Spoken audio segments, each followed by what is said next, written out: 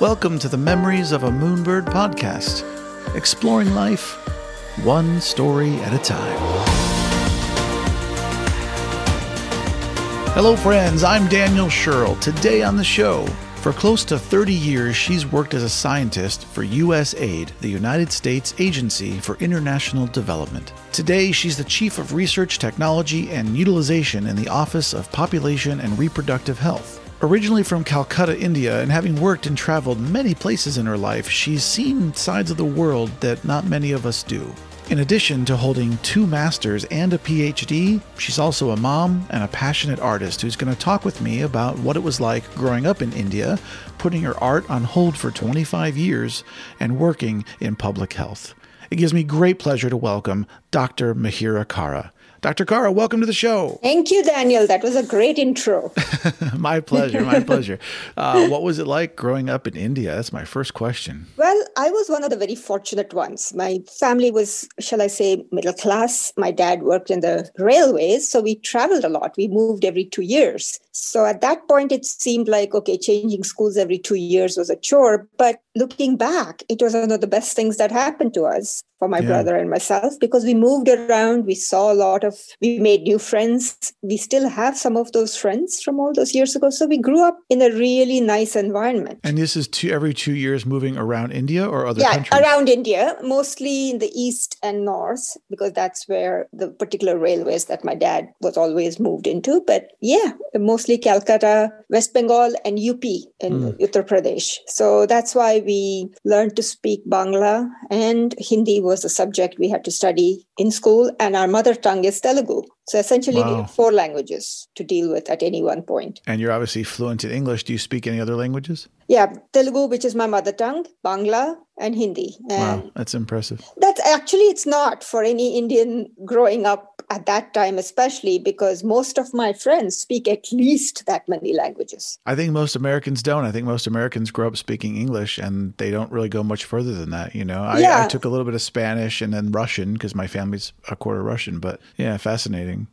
Well, I'm curious, with the railways, did you grow up with a passion for trains and do you love trains today or no? Oh yeah, we traveled all the time. I mean, my dad during summers to visit my grandparents and all that. So traveling by train was kind of the norm for us. And when I came here, actually, train travel is such a big thing in India, not like here. Here it's cars, but there we move around in trains, at least at that time. Now, of course, cars are getting more popular. And on top of it, for people employed in the railways, especially in senior positions like my dad, when he moved into them, they would go on inspections. And so a special coach was always attached in the end where they could take family. So it was like having this little moving home on the train. Wow. So that was fantastic. I love train travel, and I love when we go to Europe and places like that we just get to sit back and relax and see the world. Yeah, it's such just a fantastic way to travel. Yeah.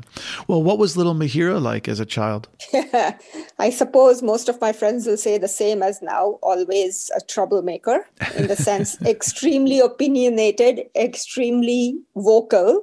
And yeah, I suppose argumentative, which still goes on to this day. So, and interested in, good at school. Yeah, because worked hard and loved art thanks to my cousin who came and stayed with us. And I realized that there was so much art in the family. And then we didn't have TV in those days. So it was a lot of playing with other kids, which was a very good thing. I really feel bad for my kids growing up that it wasn't like that. We'd just go out and there were railway colonies, so pretty safe. And so we always played outside all the time. And that's the part I really think kids today, I suppose in certain neighborhoods they can, but there's so much other stuff going on. It's kind of sad not to see that. Well, what's a brief story that your parents would tell about you as a child? Yeah, constantly arguing. There was not a thing that I wouldn't question them about, argue about, and always kind of fighting for causes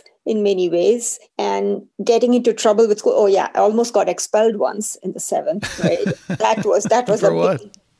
There were a couple of teachers. I mean, the one teacher who constantly was going after us with using all kinds of phrases, which was an English teacher. One day I just sat at the back and noted down everything she said and didn't realize that I had noted it down on my book at the back. It's okay. And then one day she said, okay, she gave us dictation and said, one of you give me your book. And I gave it to her and she had to open it on the last page and saw it. And that got me to the principal. My grandmother was so worried that I would get expelled because if you got expelled, you couldn't get into any other school. But luckily, thanks to, I've always had great grades. So the principal kind of gave me a talking to and I managed to survive that.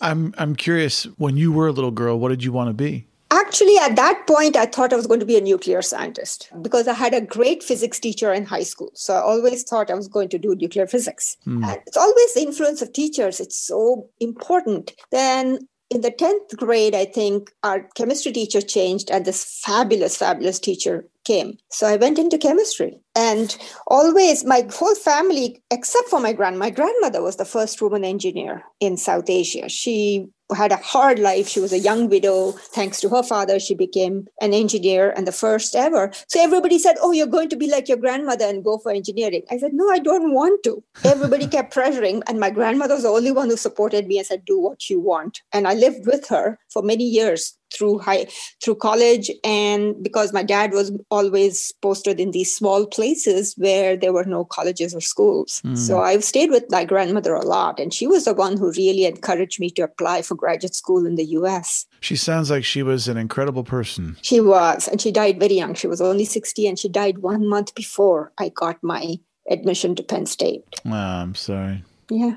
Well, what's something about you today that's still very distinctly Calcutta? Oh, I love Calcutta. I still do. It's still what I consider home when I think about it. I visited it last. Well, what's a trait about your personality that's very distinctly from that region? Calcutta is full of art and artists, and every family, it's like almost given that there's going to be an artist or singer in the family. I can't sing to save my life, but art, and I love Bengali art. I still, when I doodle on my paper, it's always the Bengali Alpana. It's called Alpana. It's a kind of traditional art. So when I'm sitting in, Alpana. If you look it up, it's a kind of motif, kind of art that you can use to actually paint the floors, do anything. They would use that. It's a traditional form of art. And whenever I'm sitting in meetings and doodling, that's what I do. I still do Alpanas automatically. And it's like, that's ingrained in me. That's cool. And of course, the love for sweets. God, Bengali sweets are amazing. And it's got me into trouble recently, too much sweets. Well, Calcutta and Cleveland, Ohio must have things in common because I have a love for sweets too. Let me tell you. Yeah.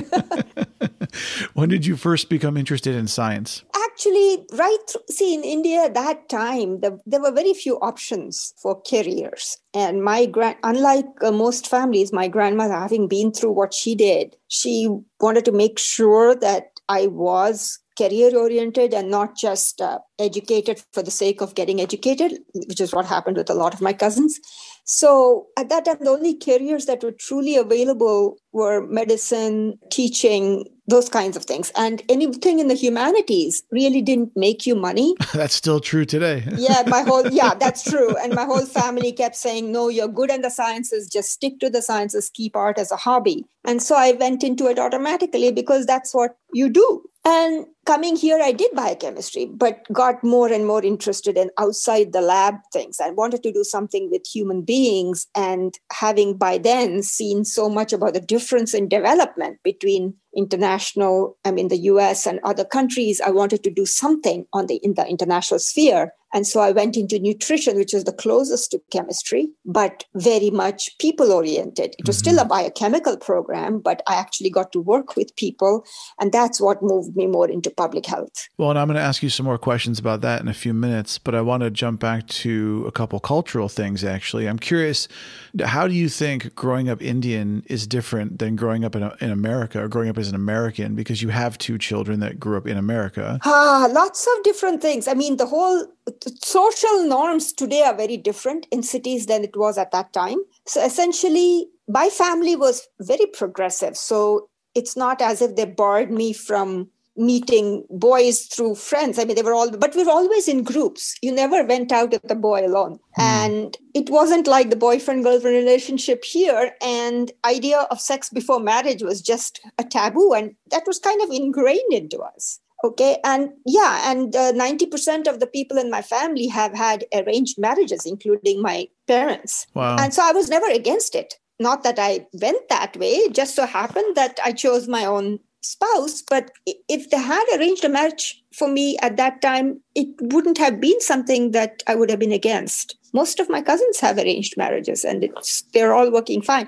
So it's a very different attitude towards marriage. But are those marriages more business relationships and teammate things, or are they love? They end up, the affection and all grows. I mean, most of those marriages are extremely successful amongst my cousins. They all love their spouses, but they didn't start off doing that. It was arranged by families. They met each other a few times. And there's so much that goes on in arranging a match, in the sense that families have very similar values and backgrounds, and the kids have grown up very similarly. So it's not as if they choose someone you can't talk to. Those days were in the 1800s. It's not like they're choosing someone for title and property. No. We need to merge these two houses like Game of Thrones, right? No, it's actually about education. Do they have similar backgrounds? And the girl and boy talk to each other and make sure that they're okay with careers? It's like anything. Even with the marriage, if you fall in love and get married, there's no guarantee it's going to succeed. It's now either a lot way. A lot of people would push back on that and say that that's a very antiquated, kind of chauvinistic way of doing things, that you arrange for people to be together. How do you feel about it today? I still think arranged marriages work fine if it's done right. Just like falling in love and getting married is also fine. You just have to make sure. See, I was always someone who was very logical and used my head. Yeah, I did fall in love. That's not the point. And I did love someone before I married my husband. But the way, in some ways, I talk to the younger people in my division too, that you expect too much in things today. You expect your relationship will stay the same when you first meet, and as you get married and stay together, it changes over time, and you need to make sure your relationship changes with that. But they expect it to be all hunky-dory and romantic all the time. That doesn't work. I think the idea of compromise, and I think the expectations are different. I don't think that's true today of city-bred people in India. And I'm not being backward here. Divorces should happen. There are a lot of marriages that are terrible. Yes. I'm not saying that's a bad thing at all. And women's economic independence has really ensured that women don't tolerate a lot of nonsense and abuse, which is absolutely the way to go. At the same time, doesn't mean that arranged marriages don't work. Just like, after all, a lot of things like Match and all these websites that come up here, it's like that. Here, it's not arranged by family. You go online and you meet someone with similar backgrounds or interests, and you meet them a few times and decide if this is going to work. I have a question though. So if you went back to India right now, and let's say you were going to arrange a marriage for one of your kids, would you, if the child didn't want the marriage, if they're like, no, I don't like her or him, I would never arrange for my kids, because they've grown up with very different expectations. But I have younger cousins who all even now had arranged marriages in India, and it's fine. But so I hear arranged marriage, and I hear a situation in my brain where the person is going to be told who to marry. And no, that's not how it works. Okay. That's not how it works. So basically it's like an old school Match.com, and they say, this is the person we think you should give a chance to. And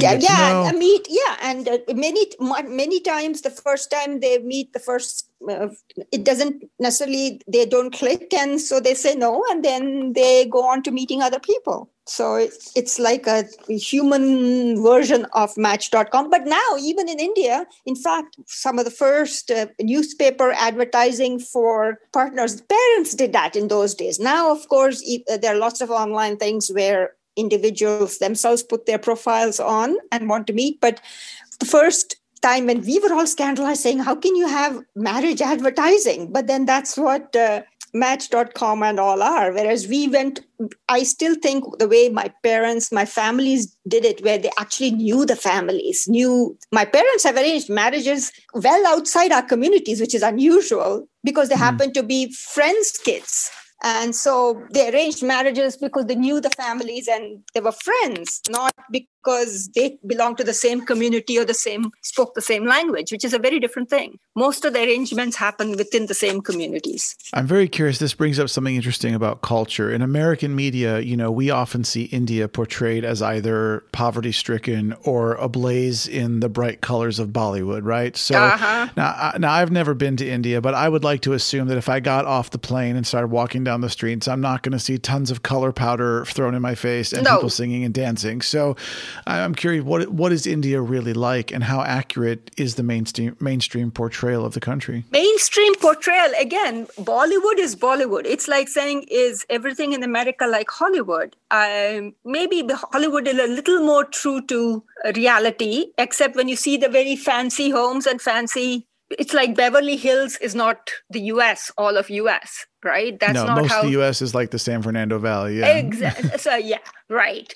The same thing is true of Bollywood. Especially Bollywood is far more fantasized because there is a lot more realistic TV and film now, but the majority is still the musical, singing, dancing, fantasy world, which is what they portray. And unfortunately, people, even the kids of Indian origin here, their weddings are all becoming very Bollywood style. That's not how it was. That's not how weddings happen. What about something like Slumdog Millionaire? How accurate was that as a portrayal? That is actually a lot better. I mean, yeah, and Indians, big city slums are like that. Yeah, so you will see the whole variety in India that you see here. It's a far more crowded country because our population is a lot more. 4 times the population of the US in 1/3 the size. So you can think about that. Population density, climatic erosion, all that is a lot more enhanced. At the same time, you'll see extremely high tech capabilities all across the country. You see extreme innovation at all levels. You'll see extreme poverty and the whole range. You'll see the range from agricultural to industrial to poor to the top, some of the richest in the world. And education, the level of literacy, unfortunately, is not as high as here. I mean, that's the thing. Education, the percent who are poor or under the poverty line is much more. Now, do you feel that overall Indian culture and the country itself has gotten better in the last, let's say, 100 years, or has it stayed the same? What's your perception of it? Oh, it's always changing, just like here. It's changed a lot. This is, again, personal opinions. Some things are a lot better. Some things are not that great, like the poverty, because of the population size and the issues connected with that. The level of poverty is terrible, but at the same time, education has increased rampantly. The capability, the lower middle class and middle class are doing much better than they did 100 years ago. Many of the social and cultural norms have changed a lot. Girls are getting the age of marriage, which is a significant thing, has increased tremendously and is a huge thing. Family planning has improved tremendously. And women's economic options are 1,000-fold from what they were 100 years ago. So it's tremendous. I mean, it's like the rest of the world. You'll see parts of India that are very much 21st century and more, and parts that you feel are like medieval times. Well, now, you're someone who's traveled in the world quite a bit, and you've come from backgrounds where you've been exposed to several different aspects of human culture. And then I know then you settled in America and you've gone to school here and your education and worked here.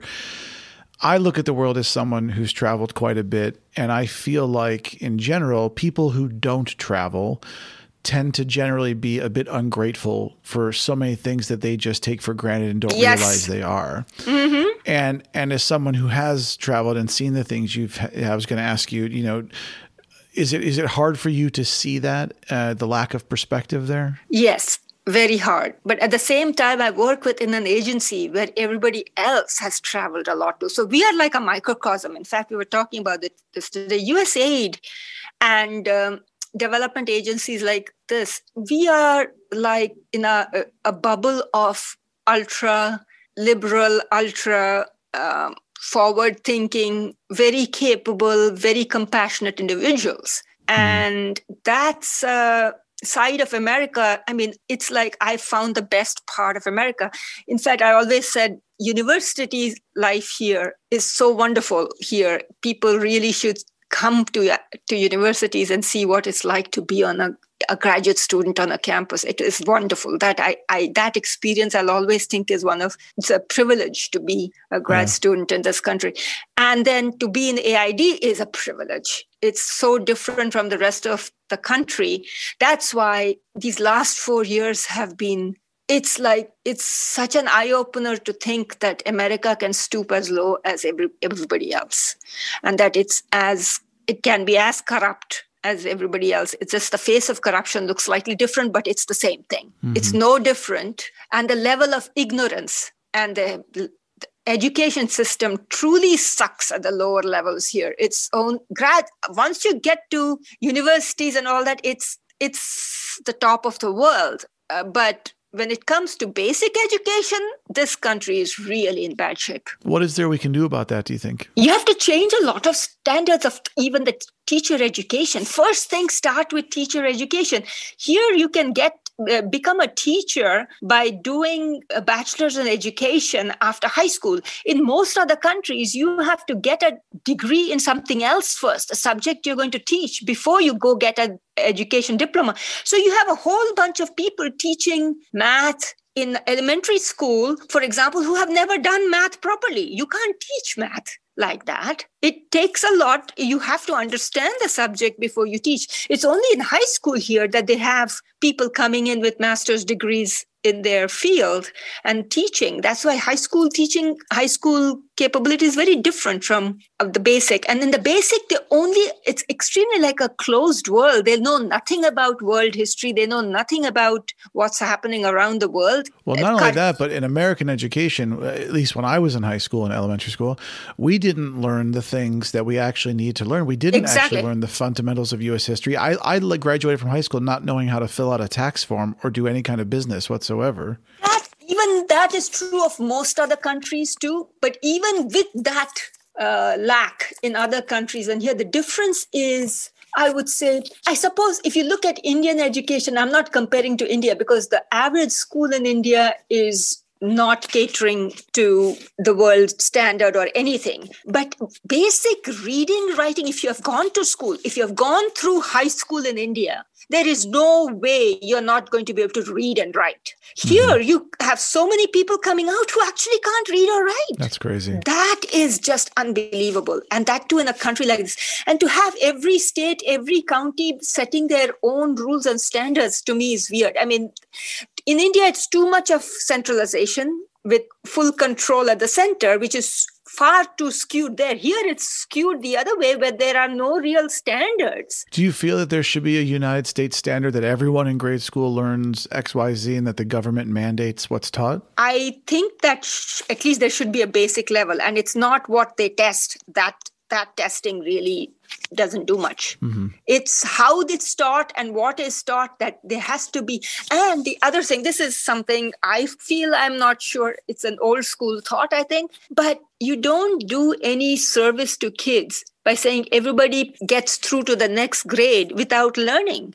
I agree. They don't keep anybody back. India, it's of course the other extreme where there's so much pressure on kids to go to school. They go for tutoring, all kinds of things. It's gone the other extreme, like Japan, where kids are constantly pressurized and their exams. They don't know, they don't play games. They don't do anything else. Here, there is a good balance that way. At the same time, everybody is just pushed through without actually holding anybody back. And that's ridiculous. Well, this is a much broader conversation for another time about consequence, because in the United States, we have become a bit of a country of wussies in that we are afraid now. Well, I'm not, but the country is afraid of punishing people for doing wrong, for consequence. We can see that. You see what's happening. And for whatever reason, I agree with you. It's like this ridiculous notion that like everybody's a winner. No, not everybody's a winner. And some people have to learn. Some people might have to be held back because they need to work harder and achieve the goal. And there's nothing wrong with that. Even the playing field in the opportunities they're given. Even the playing field at the lowest level by making sure everybody learns the same thing, not even the playing field by just pushing everybody up, saying you're all great. That is doing such a big disservice to the kids. And they don't learn how to fail. They don't learn how to take the consequences of their actions. They go out into the world thinking everybody is going to say they're great. And having a president like Trump didn't do us any great service because he embodied the worst aspects of this country. Mm-hmm. And that's such a scary thing. Agreed, 100%. Well, let's talk about your career for a little bit. I'm curious, was it back in the day, or is it still today a challenge being a woman in your field? Actually not. My particular field is very different. The family planning development field has a lot more women than men, actually, at our level. Yeah, our office has always been dominated by women, and I think we have one male chief. Out of the 5 divisions, 4 divisions are led by women. That's great. So, and I feel very proud that I have 25% of my staff as men, but that's an unusual thing. Now, do you feel that the dominant presence of women in that equation is because of the fact that family planning tends to be a more, birth-oriented, child-rearing, feminine thing, or no? Not really. Actually, about 40 years ago, when this field really started, it was dominated by men. But it's changed over the years, and now it's more women-dominated. How has that changed family planning? The whole conversation of family planning has changed significantly over the last couple of decades. It's become much more not about population control. That's not what it's about. It's about empowering women and men to be able to choose the timing and spacing of their children. That's the whole point. It's about empowering women to have more control of their bodies. It's about empowering women and men couples to be able to define their own futures rather than thinking it's an act of God and there are a lot more options. And the whole idea we have is to help countries, governments, NGOs, individuals to be able to maximize their potential by making access easier to different options for contraception,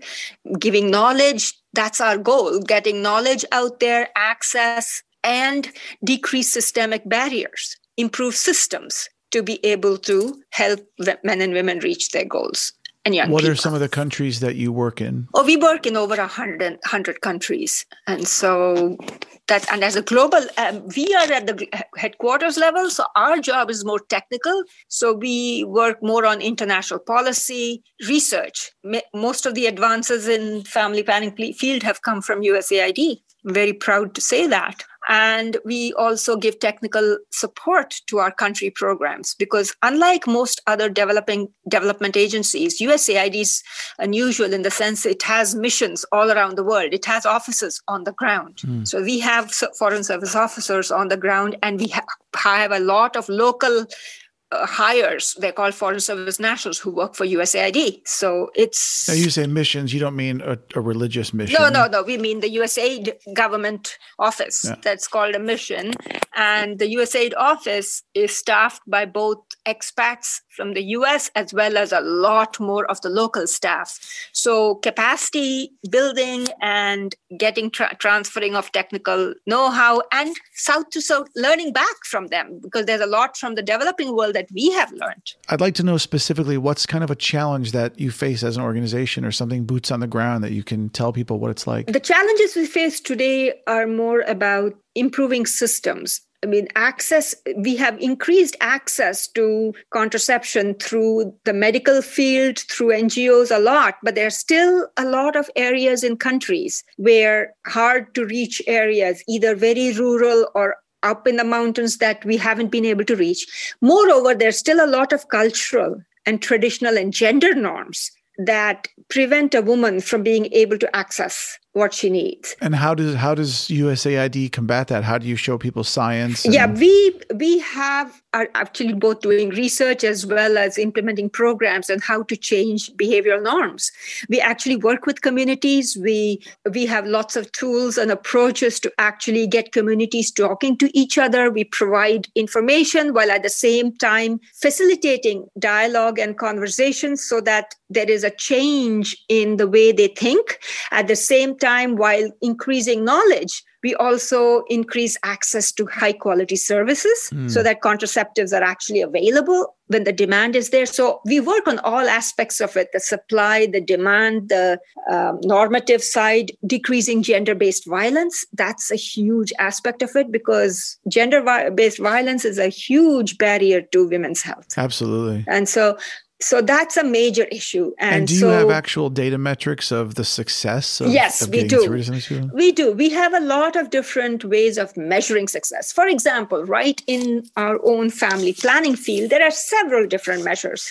One of the most common ones that are used because it's easy to collect on a global and national level is called contraceptive prevalence rate. And essentially what it is, it's the percent of women of reproductive age between the ages of 15 and 49 who are actually using contraception at this time. That gives you an idea of what the prevalence is and how much more need there is. And there is also another measure of what is met need, because we do interview, there are these big surveys we do every 5 years. They're called the demographic and health surveys. That's one of the biggest contributions the US has made globally to health, is these big surveys that are done with local institutions that talk to women, thousands of women and men, about their current status of a lot of things: family planning, HIV prevention, other diseases, maternal and child health. And through that, we get an idea of what the women's and men's desires are, how many children they want, and how many do they have? Is it ideally what they wanted? What are they doing to protect themselves from pregnancy, unwanted pregnancy, etc. So we do these big surveys. We have other ways of collecting data on an annual basis, both locally and globally, that gives us a good idea of how well programs are doing. And what's a result of that data, in your opinion, over the last, let's say, 20 years? Oh, that data, we have seen steady, fantastic improvement since the 60s. For example, in the 1950s and 60s, the average number of children a woman had worldwide was 6 point something. Wow. Today, it's worldwide, it's about 3 something, if I'm not mistaken. I might have the numbers wrong, but the whole idea is a whole lot of countries have reached what we call replacement level fertility, which is 2.1 children per woman. And forget about the 0.1, but it's essentially you're replacing yourself. And India, which started off so high, and whole number of states in India that have reached that right now. That is unbelievable. Bangladesh, the success of some of these big, what we call the East Asian tigers, Korea, Vietnam, all of them was because of a lot of early work done by agencies like USAID. Bangladesh, all of them, these are big success stories for aid. And Africa too, Kenya, Zambia, Uganda, all the improvements. There's a lot of USAID help there. Of course, earlier. I was going to say, what happens when, you guys run into a situation where, let's say there's a group of people that are in a rural area, they don't believe in contraceptives, but you want to educate them and show them some science. I imagine that's a huge challenge. It is. But what we do is we go through local NGOs, and we've always... What's an NGO? A non-governmental organization. There are a lot of local civic-based organizations. And in the case of religious opposition, we've actually, for the last 40 years, worked with religious leaders in those communities. We first get them knowledgeable about what this is about how it improves the health of their community. And then they help us advocate for and provide information. And then we take people who are kind of locally, people trust them, and we use them as our means of getting information. We don't go there and do it ourselves. We work with a lot of local organizations, individuals, influentials, advocates to work through all these issues. And if you had to sum it up, what is the end goal of all of this? To try and get people in the world to not reproduce as much, or to practice safer sex, or what's the... No, safe sex. Safe sex is a big thing. So the whole point is to allow women and men to make truly informed choices, that they base their choices on actual information and knowledge rather than on misperceptions and misinformation. That's the main goal, to empower women and men to make their decisions in an informed manner. And what decisions they make, that's up to them. as long as they know what the consequences of their various decisions are. So as a scientist, if you were to take the scientific model of all of this work and just for fun, shoot in the dark and make a prediction 100 years from now, where do you think things will be in this arena? In this arena, we expect fertility to keep dropping across the board. It's going to get to replacement level fertility will change. The amount of time it will take for various countries will vary. But what that also does is there's a huge population momentum. This is the period of human history where we have the largest number of young people below the age of 24. That's huge. It's because of the momentum. Even if countries have reached replacement level fertility, there's still so many people out there, even if they're producing only 2 kids, but the base is so large. And young people, that is our biggest challenge right now, a tremendous biggest in human history of number of young people in the world, and giving them information and access is a much bigger challenge because communities are still pretty conservative about what information can be given to kids. Mm-hmm. And that's the thing. And that's why we are making big inroads, trying to ensure that information, that age-appropriate information is being given starting from as low as 10 years or below. And that's a challenge even in this country. Yeah, I would imagine. Yeah, but there are ways of doing it. We have done some fabulous research, and we are continuing to do research, and we are continuing to use all kinds of innovative ways, including the digital platforms. So right now, a couple of my programs that I work to design are actually trying to develop avatar-based game in India to actually help girls and boys go through a decision-making process while at the same time having fun learning about their bodies and how it works and how relationships can change. So you specifically as a scientist, what are your main goals with your work? What do you hope to achieve? Our job is to advance the field. So getting better contraceptives there, because every contraceptive, a particular contraceptive doesn't suit everybody. So we have some excellent ones out there, but they still have side effects. So we're trying to develop new generations of contraceptives that actually will have other health benefits too, have far fewer side effects like headache and nausea and things that are not bad for health, are not dangerous, but actually make women uncomfortable. So we're trying to get contraception as side effect free as possible, as cheap as possible. At the same time, we're also trying to improve services and systems, trying to figure out better ways of reaching young people with information and services, better ways of changing norms, a better way to empower women and men. All this requires tremendous amount of research of all kinds: biomedical research, social science research, behavioral economics. We take the tools from all over to do our work. And one of the things that you have to understand about AID is we are a government agency. So we are wholesalers. We don't do the actual research, but we fund other organizations to do it. But our role is also still very technical. We oversee the work of those organizations. We actually design the programs and bid them out. And then the winners work with us in how to implement them across the world. We evaluate those programs. So we do a lot of the research protocol checking, etc. So our job is to oversee what's happening, design and oversee and evaluate. And the implementers, actually, their job is to actually get the work done with local organizations. I'm curious, how far away do you think we are for a birth control pill for men? Well, actually, there are things being tested right now. I know there's like 11B, MNTDC, whatever it's called. There are injectables and pills being tested by the World Health Organization, but it's a very much more complicated process than for a woman. It's taken this long because it's not easy to work with the male system. The female system is cyclical. The male system is far more difficult to tamper with because you then affect a lot of other things. So it's taken a long time. We started the research in this decades ago, but it's getting there. It's getting there. It's much closer than we thought 20 years ago.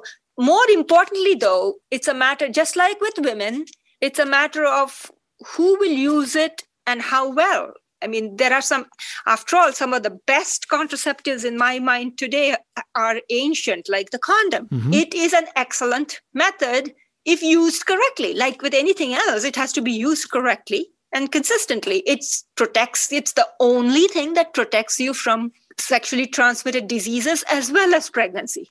Nothing else does. The male and female condom are the only ones. But there are so many behavioral barriers. Well, so boil it down for me. Why do you think condom usage is difficult to get in place in some places? Okay, firstly, it has to be used by men, and men around the world. There's a lot of misperceptions that it decreases pleasure. It could, yes, decreasing pleasure. A lot of men in the traditional societies think, if they use a condom, they think that they want more children, that using a condom means that it's a sign of they having a sexually transmitted disease. So the advent of HIV actually denigrated the condom for family planning even more. Mm. So they say, I'm not running around with anybody. I'm not diseased. Why do you want me to use a condom? It decreases pleasure. So it's a lot to do with gender dynamics. It's a lot to do with misperceptions about the condom. It's a lot to do with inconsistent use, because after all, you're not always prepared. There are all kinds of things with young people and older people. It's the lack of planning, which happens a lot. And there are also, of course, misuse of it. It isn't used correctly, so it tears. There are all kinds of issues. So that's why you can't have just one thing. That's why you need a choice of things for protection. And that's why now microbicides, that's why people went into more women-controlled methods, because you can't rely on men to protect, because the ultimate burden falls on the women. That's why the whole field moved into let's get to more women-controlled methods also. Interesting. And how do you, as a woman, feel about that? Do you resent the fact that men don't want to seem to, do their part, really? Yeah, personally, I do. I have always felt that I feel that one of the biggest mistakes we made in family planning was not involving men from day one.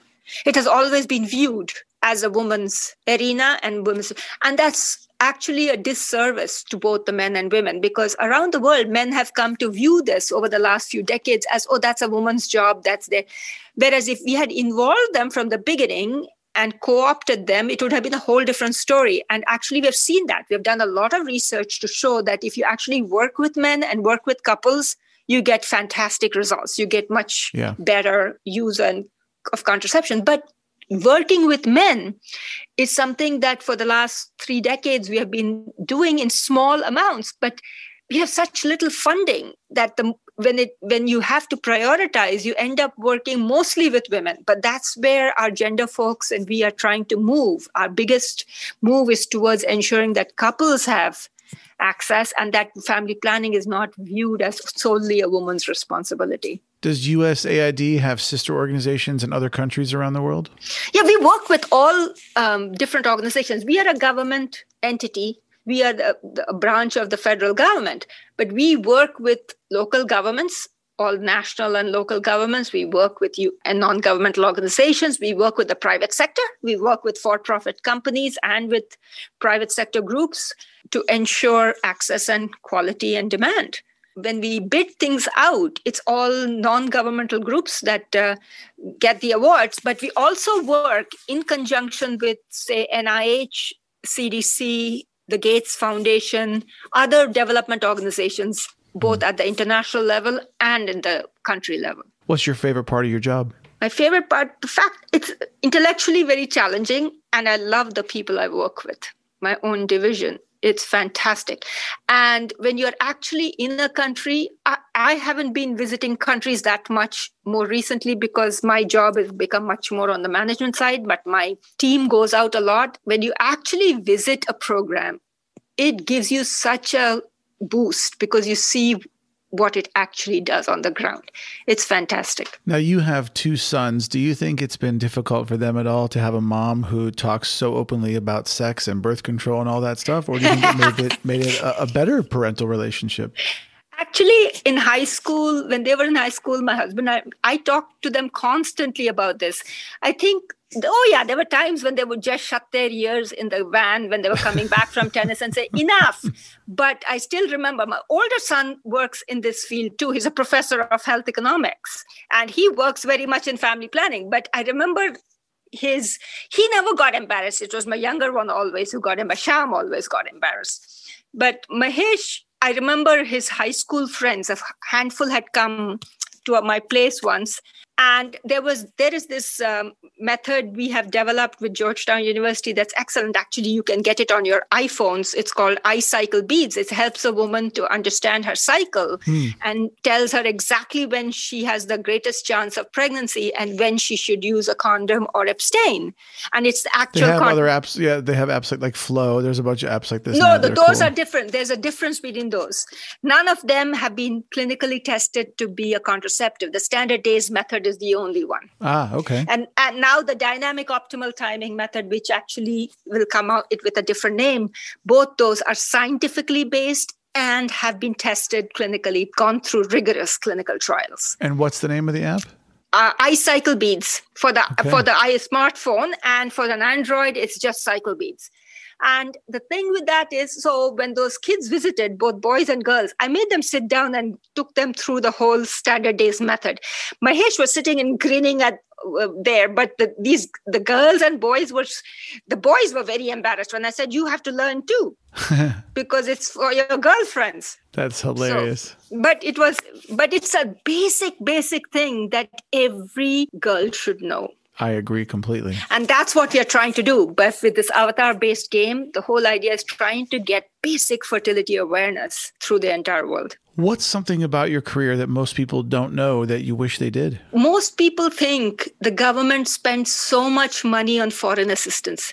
We are 0.5% of 1% of the domestic budget. And they think we spend and they say, oh, what are you doing? And of the money we get, because it goes to employing so many US-based organizations, actually it gives a lot of employment to various state groups and international groups. So it's really serving both us and the world. So it's actually got a lot of connections to national security. That's one of the biggest things. Development has a huge connection to security. I'm curious, what's the most valuable insight that you think you've learned from your career overall so far? There's so many similarities across the world that it's those similarities we need to work on and not the differences. Though the individual differences are important in how we tailor programs, but as far as basic human needs and conditions, it's the same. And all we see is so much strife because of us focusing on what are more overt differences rather than the fundamental similarities of our needs. I have a quote from you. You said, I believe it was your mother that said, my son makes condoms and my daughter gives them out. Is that correct? Yeah. This was a while ago, actually, when my brother, who's a polymer chemist, was working on condom development. And of course, my program's very loosely, it's about contraception. Condoms are one part of it. And my mother said, everybody else talks so freely about their kids' professions. Here I am with a son who makes condoms and a daughter who gives them out. How am I supposed to talk about that? Yeah. Well, I'm curious, have you ever considered quitting? And if so, what kept you going? The only thing that will draw me away from this is my artwork. But even that, the work we do, the work USAID does is so important in this world. And the people I work with are so wonderful. That's what keeps me going. Ideally, I would like to hand over the reins to younger people because you need fresh thinking all the time if needed. But I would love to stay involved. Well, I think it's very honorable of you to admit that, because a lot of people are like, no, I should stay in this till I die. And I think it's really important for artists, musicians, scientists to understand they reach a point where they go, I would like you to take over here. This is now absolutely. Your world, you know? And in the federal government, it's much harder to give up reins right away and say, I will take over something else. It's not that easy. The systems are built that way.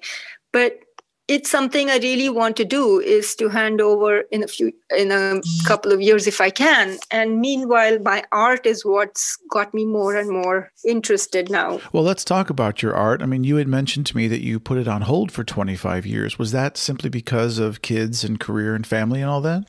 I don't know what it was. Maybe I never trained in art. It was just a matter of interest because I saw other people doing it, my cousin especially, big influence on me, and realized very early on that I actually could sketch. And I used to do portraits of my family and all that just with a pencil, loved it. But when I didn't go to art school and went into college and all that, you're too busy doing all those things to continue with artwork if it's just a hobby. I mean, hobbies take a backseat, and then you have kids. And the last sketches I made before I started again was when my kids were 6 and 7 or something, and they're in their 30s. So there was a big hiatus because, yes, life kind of gets in the way. You are raising kids, you have a career, you have to work, you have to do all that. Yeah. And then in 2012, I fell very ill. I had cancer. It was like a wake-up call. What kind of cancer? Colon cancer. And went through the chemo and everything. And a close friend of mine, who was also my boss, between us, we said we have to celebrate. And so we went to, another friend had gone to this fun workshop in New York, upstate New York, on fabric collaging. And she said, oh, it says no talent needed. And it was a lot of fun. I said, that sounds perfect. So my friend and I, we went, had a fabulous weekend. Wonderful lady. She passed away recently from lung cancer, but very, very good collage artist. And she taught us how to appreciate fabric. And we came back, my friend and I said, we're not going to do that. And I'm not going to do landscapes. That's not. So my friend said, we can do it. We can do whatever we want. We have now figured out that we can stick fabric and look at fabric differently. And so I said, maybe I can try doing my portraits. And I sketched actually the first portrait I did was Shyam. I sketched his, and then I used the fabric just like paint. I actually stuck it every single line, and I just got hooked. That's cool. And then I was experimenting with my own portrait one day, and I said, I want to try something different. I got all the NCAA fabrics from all the universities I've been to, because I was also big into basketball. I'm a big fan, basketball and football. So I got the fabrics and inserted them in my portrait, kind of to tell the story, while at the same time keeping the resemblance. And my brother loved it. He said, this is different. This is very different. So after having done my family's, all of them, I did Obama's portrait. That's cool. My first portrait. And that's when I really got into it, and then figured out that there are shows to go to and started doing shows, various shows. And the whole art world has opened up ever since, right? Absolutely. It's just, I've just done a commissioned piece. So that's what I love. I mean, this thing, and this medium has got me hooked too. And so that got me going, and I actually took a charcoal class. I had never taken a class, and I loved how that helped move me forward in charcoal. I've recently taken an acrylics class, but I still think my fabric portraits, because they're so unusual, people don't usually do that. And so, I'm going to put your links in the show notes, and at the end, we'll talk about where people can find your artwork. Sure. I'm curious. You are a brilliant human being, a mother and an artist. I don't think brilliant is the point. No, it's more hard work. I was never brilliant. I'm going to go ahead and give you credit and say you're brilliant, but you are a brilliant human, a mother, an artist. Have you ever felt like you have the whole thing figured out, life, career, family, everything? No. The older you grow, you realize how little you really can plan anything. And I had a lot of help. My parents took care of my kids right through. They moved here in 94. I left my kids with them in India because I couldn't afford good babysitting. My husband and I, the kinds of jobs we were doing, we couldn't. But they moved when my dad retired from the railways, they all moved here. My parents essentially raised them because they live with me. And so that is a part of our culture that I do not understand why. That's a part of our African, Asian culture that I still appreciate so much. My grandmother helped raise me. my parents raised my kids. I don't know how the couples do it here, raising them all by themselves. I feel so terrible for them. It's such a lot of work, and the kids miss out on so much. Yeah. Having that other generation is such a boon. Yeah, it gives a perspective that you're not going to get otherwise. No, and it's not good easy. or bad. I mean, it's still, it's not easy living with 3 generations in the house, but it's the benefits so outweigh any negatives that I can't imagine it otherwise. I couldn't have done it otherwise. Is there anything that you still feel really driven to achieve as either a scientist or an artist? Artist. I really wish I could actually get to be known more for my art and do more and get more commissions, do more interesting stuff. And I also would love to take more classes in more abstract art. I'm very much a realist, and some of the portraits I'm doing now with the interest in history is slightly getting there. But abstraction is something I want to push my brain towards because I'm not naturally an abstract artist. I've taken one class. I learned to appreciate more modern art. I never could. I always liked traditional art, the Renaissance artists, and more realistic artists. But having taken one class where the teacher was very good and seeing different types of modern art and understanding it really has got me to appreciate modern art more. And that's why I really wish I could do more abstraction. Well, as soon as you retire, you can make that your main goal, right? Mihira, what would be the title of your autobiography? Either The Scientific Artist or The Artist in Art in Science or something like that. I like it. I like it a lot. What was your favorite childhood book? Favorite childhood book? There was an author as a kid I loved, and it's a British author. We used to read a lot of her, and that was Enid Blyton as a child. From there, I grew to more Agatha Christie. We had a lot more British authors that we knew about. We didn't know American authors till they came here. Yeah. So not the classics. So I read many of the classics, but always got more into the thriller mystery arena. And romances, of course, good old Regency romances like Georgette Heyer. I still love Regency romances. And I still watch shows only that have happy endings. There's enough in life going on without being miserable. Yeah, people criticize me actually often because I don't watch horror movies or thriller movies, and I don't like thrillers. Dark stuff really. I like thrillers. It has to be a good thriller, not a gory one though. Like I don't want to watch Saw or that kind of crap. No, yeah. I can't. Yeah. It has to be something intellectually thrilling, but it also has to end well. Good has to win over evil. Yes. Otherwise, I hate it. Yes. People say to me all the time, but why won't you watch whatever? And I said, because there's enough dark stuff going on in the world. I don't need to have it in my entertainment. I want to disconnect. It was which is why I didn't like the ending of Gone Girl. I haven't seen it. Don't tell me. Okay. Well, what was the first movie you saw that you remember that made you cry? Made me cry? As a kid, there are Hindi movies I saw that have lots of tear-jerking ones, but English movies, the one that made me cry? It can be a Hindi movie. I don't remember. See, I've been watching movies since I was 12, 13.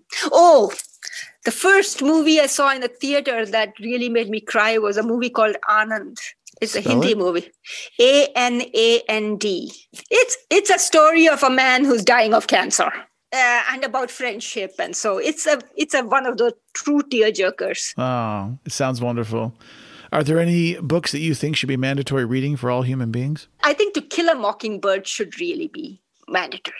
I agree. I love that book. That book is something else, yes. I am curious, and I, of course, want to preface this by saying I hope I don't appear culturally insensitive when I ask this next question, because now, today you use the wrong sentence and your career's over. Of course. It's so ridiculous. But anyway, the question is, how Indian are you? And what I mean is, culturally and with your heritage today, you've split your time between where your birth country and in America. How connected to your culture and whatnot do you still feel today? Certain things are kind of ingrained. Like, I'm not religious overtly, but when I was sick, it kind of automatically, I went to temples just before my chemo. It was more for myself. I frankly think organized religion is the bane of human society, but that connection to something higher was important for me at that time, but it's more for myself. So And Well, I'm looking at you right now, and the audience can't see it because this is, but you still wear the traditional red. the bindi, yeah, more because growing up, we grew up in the north where they don't wear this, but I come from a fundamentally South Indian family. And one day my father said, girls' faces look so nice with the bindi, because the bindi is more for decorate. It's like any kind of makeup. In little young girls in my part of the country wear black ones with the same stuff as kohl, and when you're married you wear red, but this is not even traditional. But just because he said that, and I got used to seeing my face with the bindi, so that's it. And it's also kind of like my South Indianness in some ways, that I wear it, and I don't like my face without it. That's cool. So do those come in like a little stick-on sheet of like 100 of them, and you just peel one off every morning and stick exactly. it on? Exactly. It's that's not cool. The traditional one. The traditional ones were made with a red powder.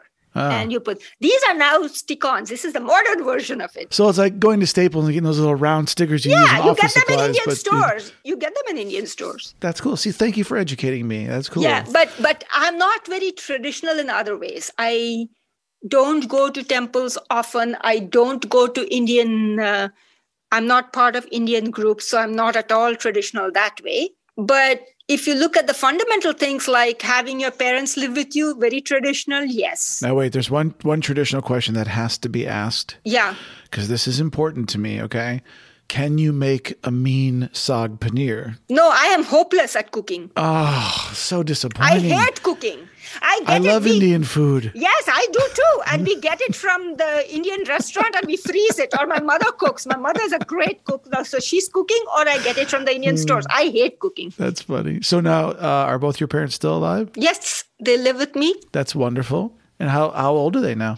83 and 88. That's wonderful. My mother just retired from teaching. Wow, that's incredible. That's incredible. Well, and congratulations. I think having that is just a fantastic thing to be that close to your family. Yes. That's wonderful. I'm curious, besides art and science, what do you do with your off hours? What are your other hobbies? Read romances and mysteries and watch a lot of TV. I watch all the thrillers, and I was a real estate agent for a while. That was another thing I got into. I love real estate. So I watch HGTV a lot. For 10 years, I was a realtor, part-time with another person, but I loved it. Okay, scenario for you. It's 8:00 at night. You have the house to yourself for once, and you're going to put on some music and just dance around. What song would you put on? What's your dancing jam song? It's Hindi songs, Bollywood.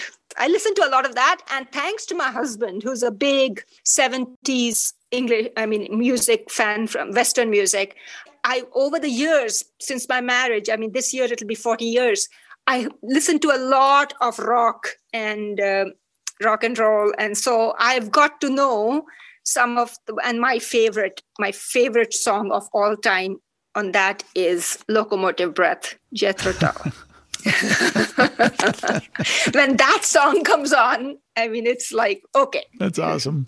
I'm curious, do you have a favorite food? Favorite food? No, I like a lot of foods, but in general, I have a weakness for sweets of all kinds, every kind. I eat everything and anything. How do you think your focus has changed throughout your life? Like, what's different for you today than when you were 20, 30, 40, etc.? 20, 30, 40, I was very ambitious and very focused on always planning for the future.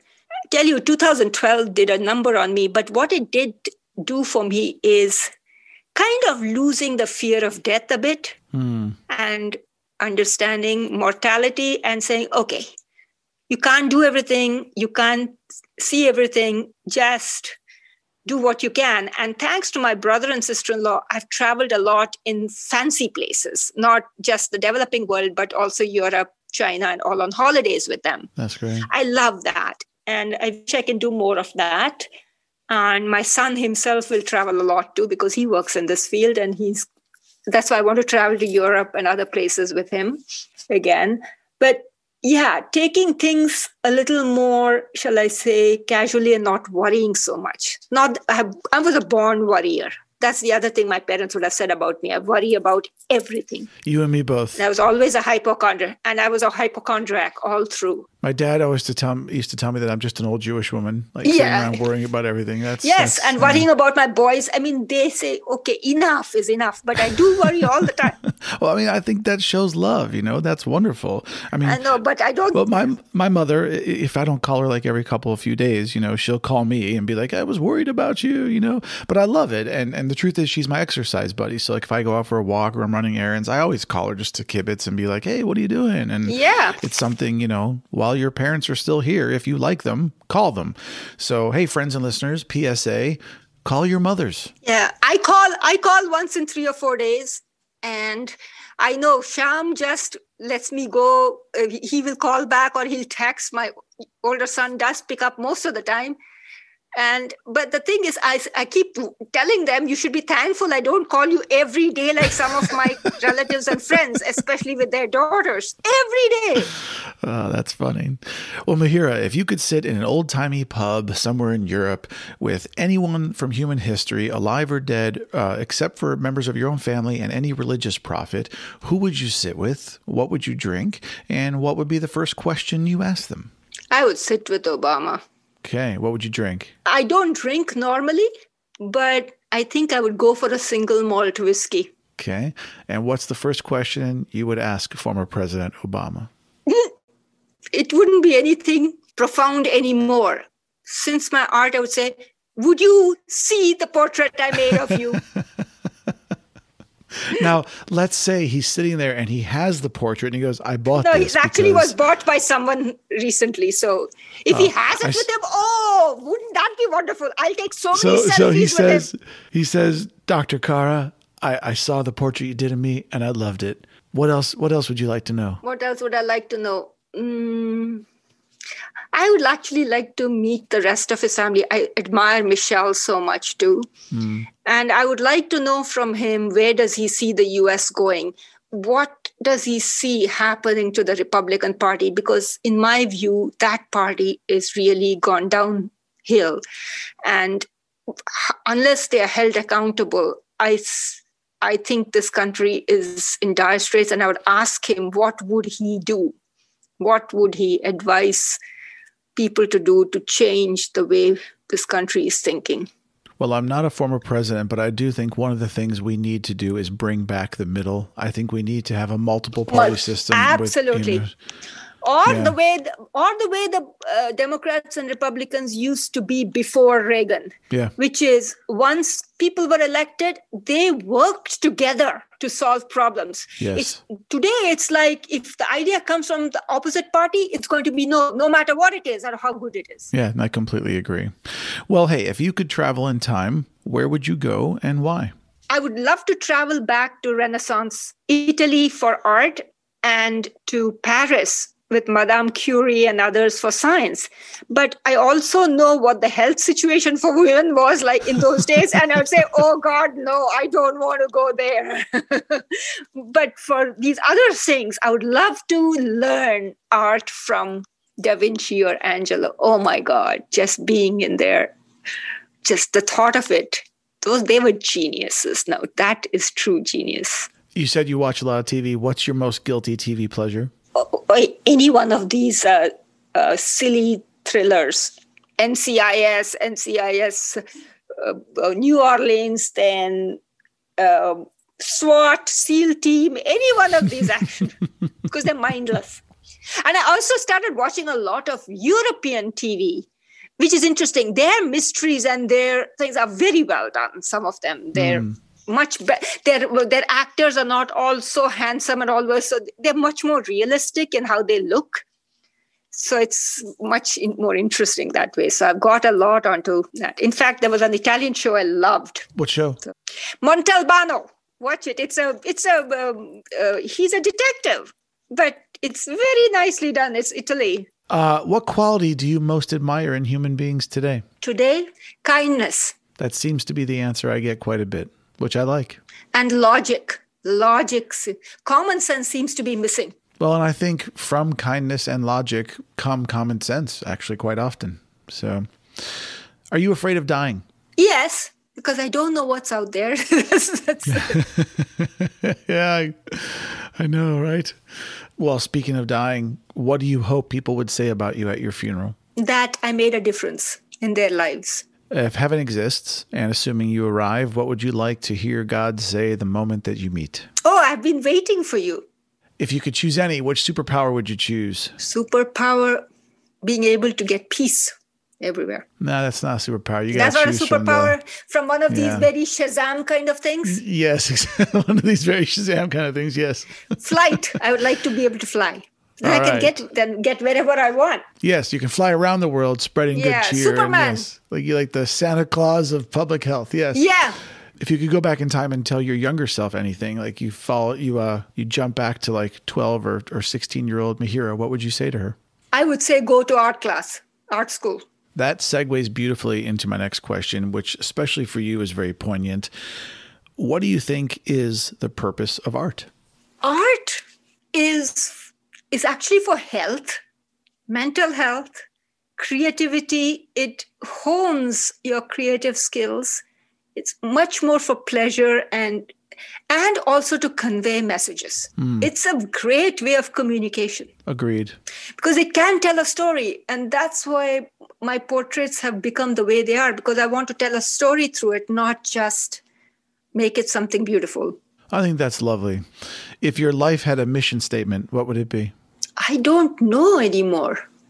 At one point, I would have said public health, but I don't know anymore. I think it's multiple things. It doesn't have a single mission. Does it excite you to say, I don't know what that would be? Yes, because, I was so sure when I was 20 and 25 what I would do. But the older you grow, you realize there's so much out there. So much you don't know, so much to do, and you don't have the time for it. So you do what you can, but dabbling in a lot of things is not a bad thing. I agree. Being a little bit of a Swiss Army knife is really cool. Yeah. What's next for you? Really more making sure that my division passes to good hands and that research still survives, because research is always under the gun because people don't understand it as well and it's always underfunded. That survives, and to really, I hope my art flourishes and my children, my boys flourish. My husband and I, that's our main thing, that we hope they do well and that they're healthy. More than whether they do well in their careers, I don't care. It's whether they're happy and healthy.